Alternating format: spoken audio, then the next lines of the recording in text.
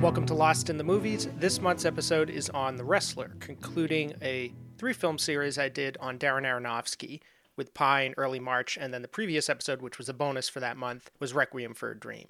I don't have too much to discuss as far as my other work that's gone up since the last podcast, since it was a bonus, it was just a week ago, but I did put up a video on YouTube called New Schedule, Journey Through Twin Peaks 2023, and much more, where I talk about my plans for the next year and a half.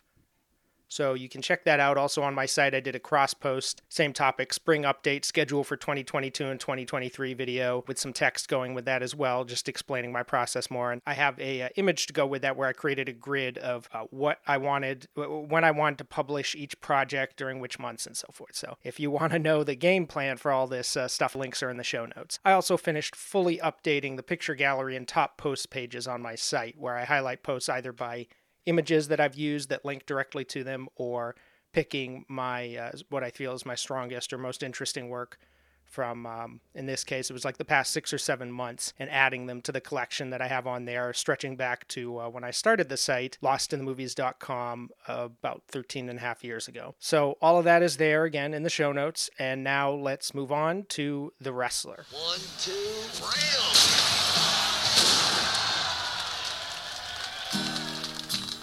Good, you really brought it. Thank you. You hang in there, you got a lot of ability. Have you ever seen a one-trick pony and feel so happy and free?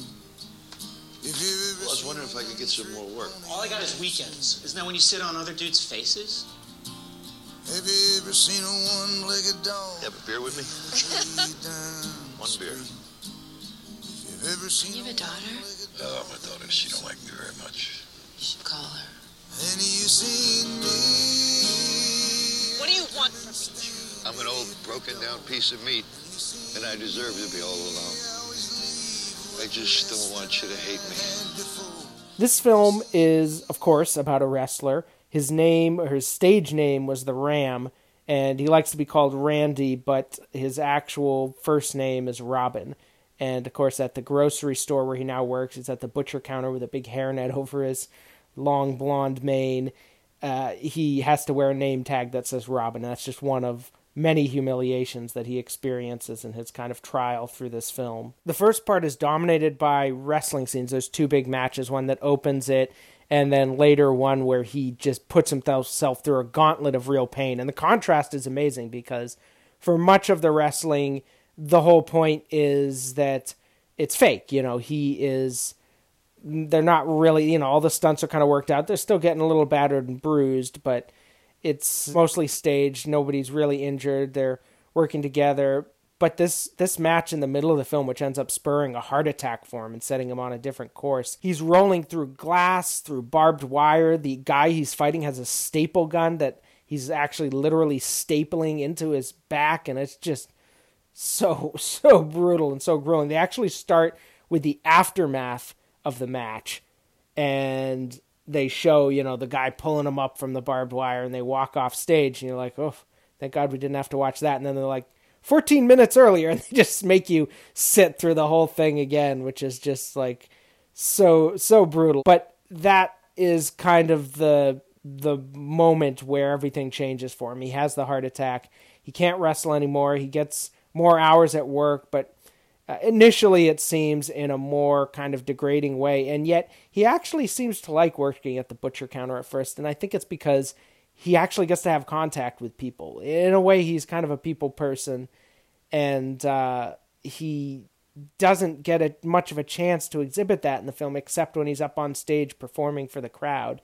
He has a stripper that he's in love with, her stage name is Cassidy, and her real name is Pam. Like him, she has kind of this dual identity where she uses her body at work and then tries to separate that from her life, although in his case, he wants to be that body at work, and in her case, she has to do it, but it's not really what she identifies more as, a mother to a young son. And they have this sort of on-again, off-again friendship/relationship where it's mostly through a professional veil, and then she feels a little sorry for him, and go out on a date where she's helping him buy clothes for his estranged daughter, and they kiss and she runs away. They have a great conversation. You know, obviously I'm going to love this with my decades obsession, but they have a great conversation about loving the 80s and the 90s sucked and all this sort of water under the bridge. That relationship just, it doesn't quite work out, but then at the end of the film she's there for him and it just isn't enough. He realizes he belongs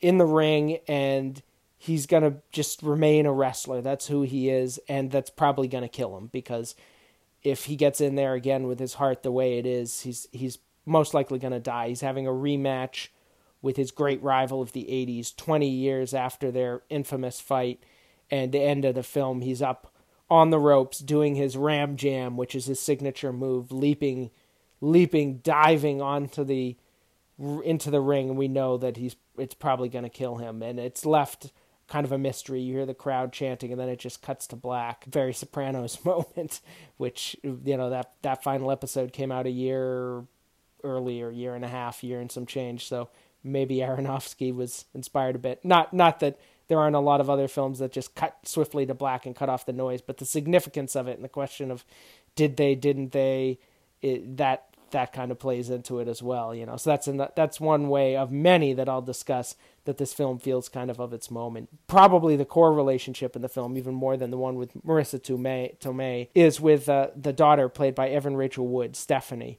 And there's only 3 scenes with her, but the father visits her. She doesn't want to talk to him. He comes back with a present. She's willing to go walk with him. They go to the boardwalk, Atlantic City. She actually breaks down a little bit and even dances with him in a ballroom, and there's a warming between them. And then he misses a dinner that they were supposed to have because he goes out, gets drunk, actually has a fling with a woman from a bar who recognizes him, and he misses out on the dinner, and his daughter is devastated and says, "That's it. I don't care about you. I don't love you. I don't hate you. I don't ever want to see you again." And it's just pretty brutal, and that's kind of the last straw. And, you know, you can't blame her. It's your sympathy is with him in the film, but you realize, like, he's abandoned her for all these years, and now he wants to come back and have this attention from her. And he's kind of lucky she gives him any time of day at all, and when he can't, you know, it is, she's not mad because he was 2 hours late for dinner. She's mad because he was 20 years late being a father. He is such sort of a common guy in the film, working this real crap job, family troubles, living in a trailer, and yet he was a celebrity. He has an action figure of himself. He has a video game, a Nintendo game that he plays with the neighborhood kid who, of course, just wants to go play Call of Duty 4.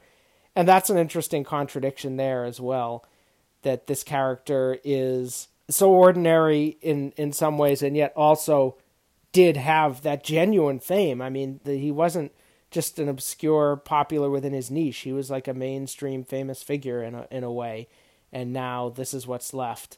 And that's an interesting contrast to have, and that, I think, too, sets it apart and gives it that sort of almost more mythic edge. The Wrestler is now 10 years old. It came out in 2008. It was Darren Aronofsky's 4th film, and I think he'd been making films for about 10 years at that point. So right now it comes at the halfway point of his career. I haven't seen many of the films he's made since this. In fact, this might be the... Oh, no, of course, I saw Black Swan. But I didn't see Noah, his biblical epic. I didn't see Mother, which was possibly the most despised movie of last year, which just makes me more curious to see it. That's one I'll probably have to cover at some point. But I have seen most of his films before this. In fact, no, I've seen all of his films before this. I saw Pi, which I covered on this podcast, Requiem for a Dream. The film was selected by Frank, and he mentioned that this is one of his favorite films of all time, and that the only Aronofsky film he doesn't like is The Fountain, which he hates with a passion. So I thought that was interesting, because after watching this, I went back and I revisited a comment I left after seeing it under a review by Alan Fish at Wonders in the Dark. And he included this as one of his top 100 films of the zeros of that decade. And it's funny because almost all of the responses are negative. Like, I didn't think this was that good, blah, blah, blah. And all of those people like The Fountain.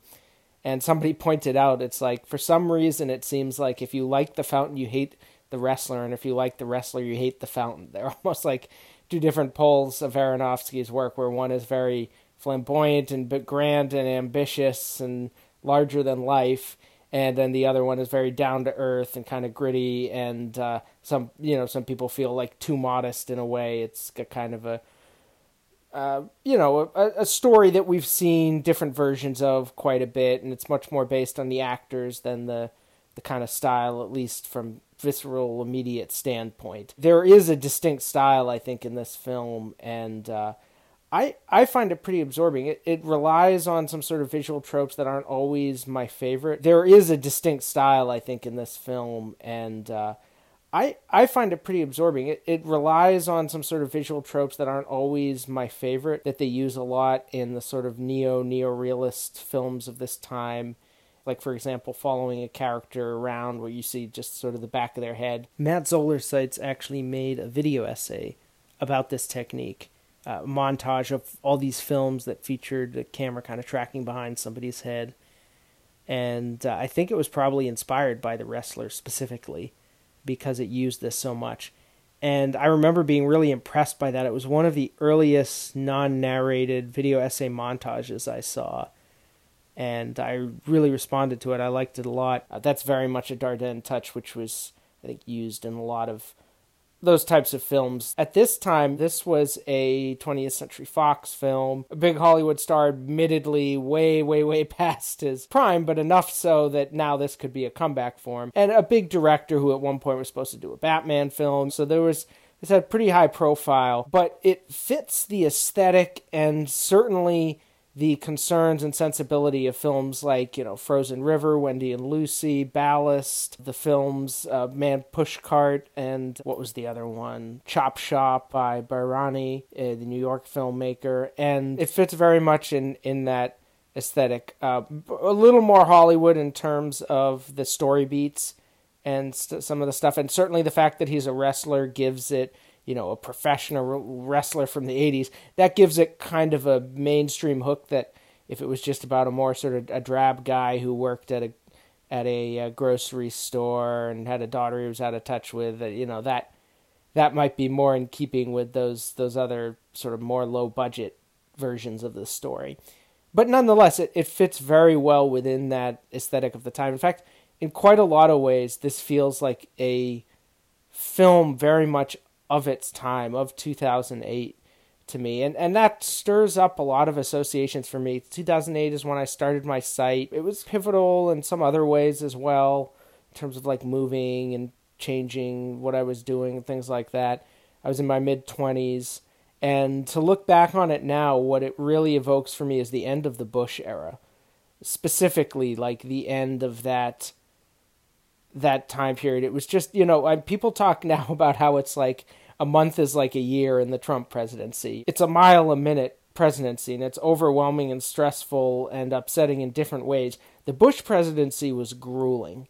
It was just really grueling and alienating, and I think a lot of people felt really beaten down by the end of that presidency. And then at the end of the presidency, you had the economic crash hit, and it was really just felt kind of almost like the culmination in a way, even though the economy had not really been suffering for the most part during his presidency. There had been a small recession, and there was the growing inequality and the larger trends that have been happening since the 80s. But nonetheless, that was kind of the culmination of just these years of war and scandal and controversy, and people feeling like there was nothing they could do about it. There are a few touchstones in the film. They talk about Call of Duty 4 taking place in Iraq. Some kid says, well, the previous ones took place in World War II. This is Iraq. There's a lot of non-specific patriotism.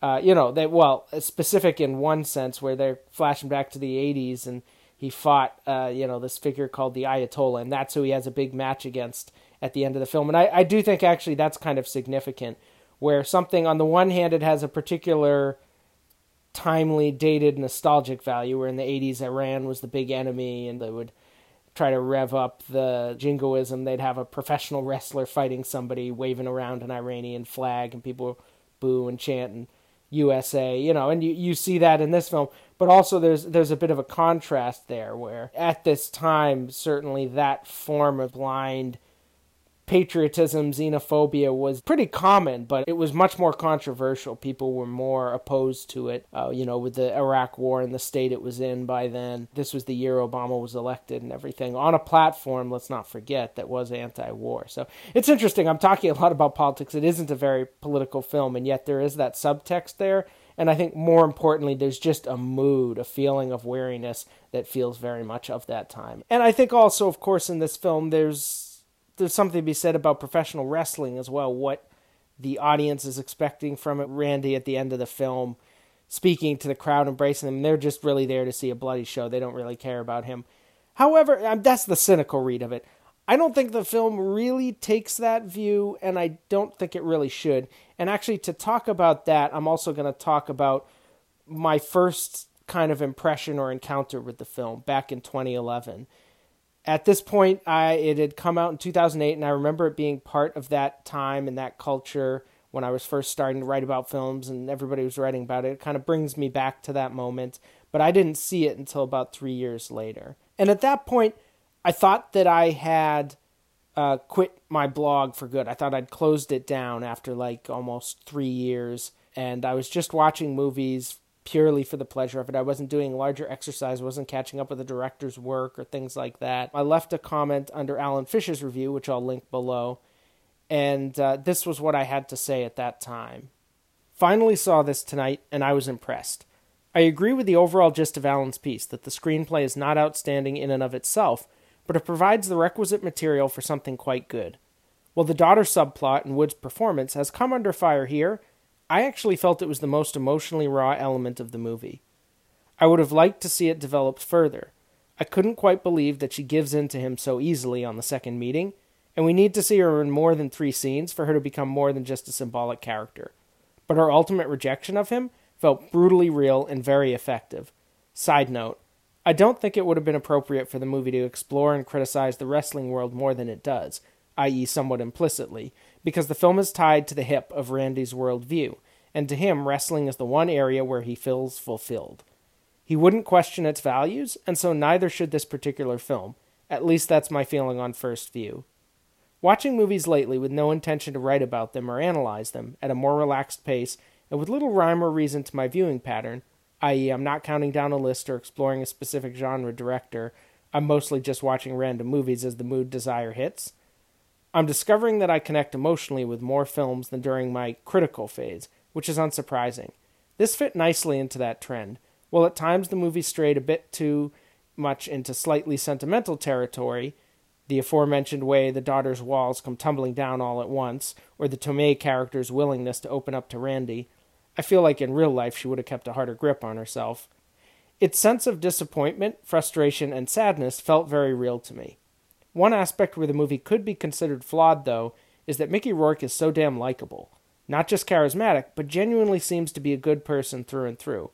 Yeah, he has obviously been an absent father, and ultimately he screws up his reunion with his daughter, but the former is left off screen, and the latter is an absent-minded mistake. Perhaps we should have seen a bit more of his not just careless, but actively selfish side. In this, the wrestler reminded me of Wild Strawberries, another excellent movie with a misstep at its core. In that film, we keep hearing about what an icy, forbidding, cold figure the main character is, yet Sjostrom is so sympathetic in the part. It's hard to make a character looking for redemption, while also presenting what made him need that redemption in the first place. Regardless, I'll remember that last scene with the daughter for a long, long time. I'm hard-pressed to think of many other scenes that so brutally capture the cold realization that it's over. Does not come with a Hollywood twist ending, or poetic justice, or anything else of the sort.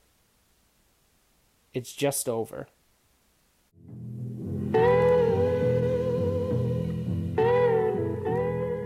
I don't have any listener feedback on this particular film. However, I did once record a film capsule, about 4 or 5 minute discussion on my Patreon podcast about the A&E wrestling documentaries, and particularly the one on Booker T, and just some stray thoughts on that. Wasn't like a full review, but I may release that sometime when I do a capsule roundup on my podcast, so I won't post that whole thing here. I did get some feedback about it, which I thought was interesting, which ties the wrestler to Twin Peaks. So some spoilers for Twin Peaks in here, I guess, if you haven't seen the show, but if you have, or maybe even if you haven't, this was an amusing observation by someone writing in. And in the 12th house responded, I must admit to having gotten lost between pro wrestling's ropes.